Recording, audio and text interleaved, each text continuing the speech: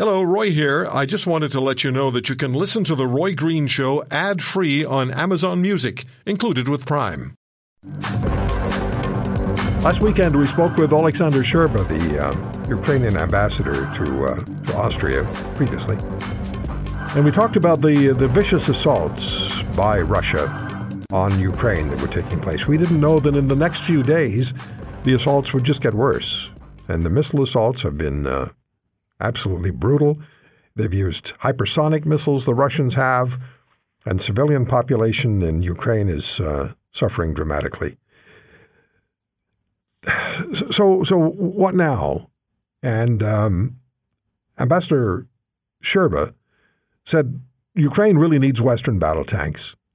It's been promised, and he says they will immediately change the dynamic on the ground. But the question is, will the tanks do that? Some military experts argue the tank is done. The time of the tank has gone. I don't think our guest is going to say that, and I do believe he'll suggest to us that heavy armor from the West will influence the dynamic of the war in Russia. How much will it cost? Is it sustainable? Will the Russians resort to using doomsday weapons? We've talked about that as well. My guest is Colonel Peter Mansour, professor of military history at Ohio State University. He commanded the 1st Brigade of the 1st Armored Division of the U.S. Army, including 13 months of combat in Iraq. Colonel Mansour was the executive officer to General David Petraeus in Iraq during the surge. He's the author of the book Surge, and heavy armor has a major role to play in wars now and in the future, is what I expect Colonel Mansour to tell us. If you go to @TheRoyGreen my Twitter feed, you'll see the link to Colonel Mansour's most recent book, The Culture of Military Organizations. Colonel Mansour, good to talk to you again. It's been a while. It is great to be back on, Roy. Well, what's your view of Russia's brutal attacks on Ukraine's civilian population and the national infrastructure, particularly in the past few days? Yeah, what we're seeing is essentially a strategic bombing campaign targeting the Ukrainian electrical grid. This is not unlike the U.S. and British assaults against the German oil facilities in World War II. The Russians have just chosen a different node of the economy to attack. The Russians think that it will wear away the Ukrainian will to fight. But they have been mistaken. And what we saw in World War II is it takes a very great deal of destruction indeed to force a nation to surrender. In World War II, Germany only surrendered after it was overrun by ground forces, and Japan only surrendered after a firebombing campaign and then 2 atomic bombs. So, Colonel Mansour, does the Ukrainian military success on the battlefield so far speak to a combination of Russian incompetence meeting a well-trained and very motivated opponent? That's precisely it. You know, I was really astonished that so many so-called experts predicted Ukraine would collapse in a matter of days when Russia invaded. Now, I didn't expect the Russian army to be quite as incompetent as it is proven to be. But I knew the Ukrainians would fight. They're in it for their sovereignty and their freedom. They've made great strides since 2014 when they were initially invaded by little green men from the east.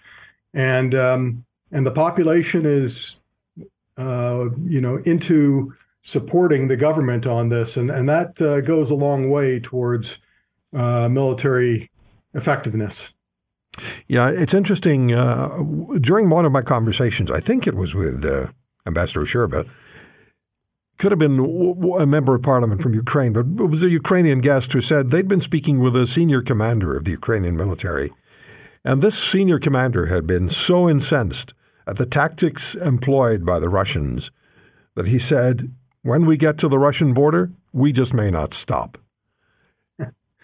Well, I think they would lose the support of the West in that case. So I think that's hyperbole. But what we're seeing is the Russians have burned through their stock of armored vehicles. They're using convicts now in sort of mass wave human assaults in the South, and they're getting killed in large numbers. You mentioned the tanks. Armored vehicles have a role to play in modern warfare, and if you don't have them on the battlefield, then the battle is reverted to trench warfare of World War One. Yeah.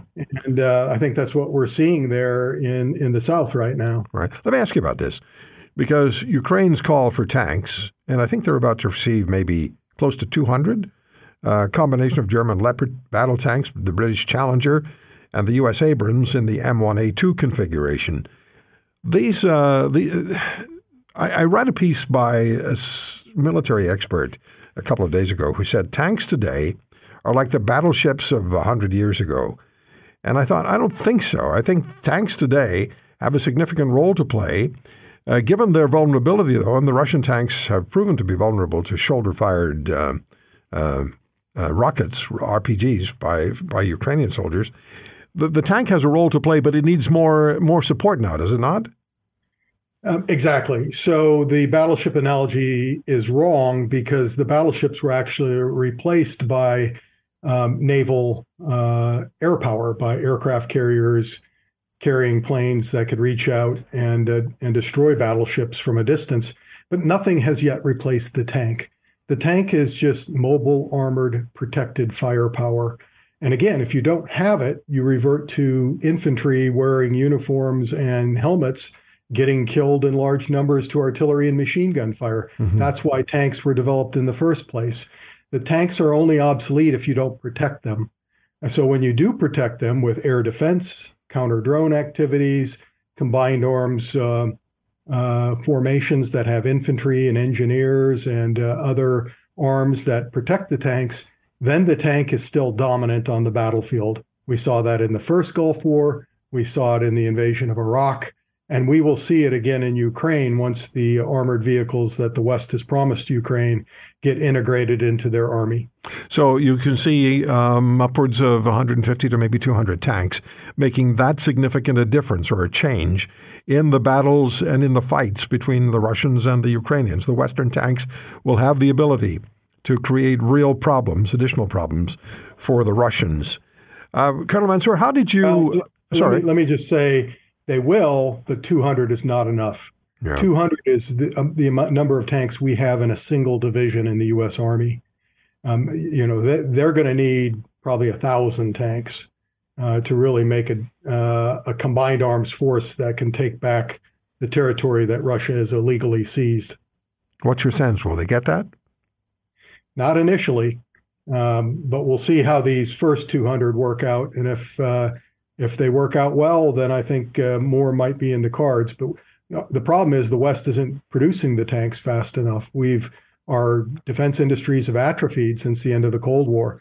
So I'm not sure that we have them in our stockpiles to give up. That's another question that's been raised. Just how depleted are Western countries' arsenals becoming? Yeah, it's a real problem, especially artillery shells, which Ukrainian forces are burning through at a rapid rate. The United States now is debating whether to re-energize these supply lines, these industry manufacturing lines, and ramp up production of artillery shells, tanks, other armored vehicles, drones.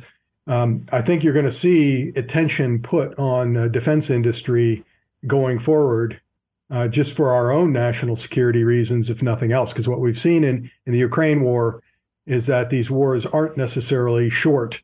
And if they extend over months and years, you're going to need a lot of weapons and equipment to win them. Mm-hmm. You led U.S. armor in Iraq for 13 months. How were your tanks and your heavy armor most effective? We had M1A1 heavy metal tanks. That is, they had depleted uranium armor. And they were quite effective against the threat that we faced. But it was nowhere near as sophisticated as what the Ukrainians are facing. But they were effective against RPGs, roadside bombs. They might tear off a track or whatnot. But only the Iranian-supplied explosive form penetrators could actually penetrate an Abrams tank. And they were lethal to us. So we basically learned the same thing, that tanks have to be protected. You have to have infantry with them working together. And you have to have, of course, air cover overhead. Is it your sense, and we have to take a break in a moment, Colonel Mansour, but is it your sense that the Ukrainian military, if it gets the equipment that it requires, whether it's staged, you get 50 here, 100 there, whatever the numbers may be, that they can, in fact, put a stop to the Russian invasion and push the Russians back to their border? Yeah, I believe they can. Their leadership has proven much more competent and flexible. They're being trained now at NATO training centers in Germany and elsewhere, and Poland, in combined arms tactics. It'll take some months to integrate the equipment. One of the challenges they might have is the number of spare parts with all these different types of tanks and armored vehicles coming into the force. But I think Ukraine will develop a very, very effective offensive striking force in the months to come. It's incredible when we think about this and we talk about these situations that are developing right as we speak, certainly thousands of miles away, but they are developing. A year and a half ago, we never would have thought this. And here we are in the middle of it, or Ukraine is in the middle of it, with the Russians having invaded their country. But the whole world is involved now. Colonel Mansour, let me just, before we talk about how things may change on the battlefield in Ukraine, ask you about the culture of military organizations, because it reads in part, culture has an enormous influence on military organizations and their success or failure in war. How has that played itself out on both the Russian and on the Ukrainian sides? Well, you can see this most starkly on the Russian side. The Russian military has been hollowed out by corruption, and they're a far cry from what the Red Army was in World War II. Their culture is developed in such a way that competence on the battlefield is really not the primary motivation for its officer corps, and as a result, they can't fight. And we've seen this very clearly in the past year. On the Ukrainian side, what we're seeing is a changing culture, because they inherited a culture from the Red Army. They were part of the Soviet Union. But in the last 8 years, ever since they were invaded in 2014, they've been getting advice and tutelage from U.S. Special Forces and other Western armies. And they are now developing a different culture for their army, which is much more flexible and much more attuned to the needs of a high-paced battlefield. How would you advise them to use a couple of hundred tanks? I know you said they need probably 1,000 to make a really significant change on the battlefield, but how would you advise them to engage this 150 or 200 new tanks they'll be receiving? Yeah, well, I would probably divide them up into groups of 50 if you have 200, and create 4 armored or mechanized divisions, and use them in one place on the battlefield rather than spreading them out among various units. The French did that in 1940 and got run over by the Wehrmacht. It's much better to group the tanks together, create armored and mechanized divisions, and then develop a battle plan that would penetrate Russian lines, encircle large number of forces, and take back ground. And these two things, taking back territory and taking a lot of Russians prisoner, would put pressure on Putin to come to the negotiating table. Yeah. As a military historian, do you recognize precedent in what's taking place in Ukraine and what may yet develop in Russia's invasion of Ukraine? And you just mentioned Putin. In history, do nations which invade other nations and get their noses bloodied up the ante, or do they normally back away? I think there's a pretty good parallel in the Russo-Finnish War back in 1939. The Russians invaded. They thought they would run over the Finns. The Finns had maybe a tenth of the population of Russia, maybe even less. But they had a much better army, more flexible, better trained, and they really bloodied the nose of the Red Army badly.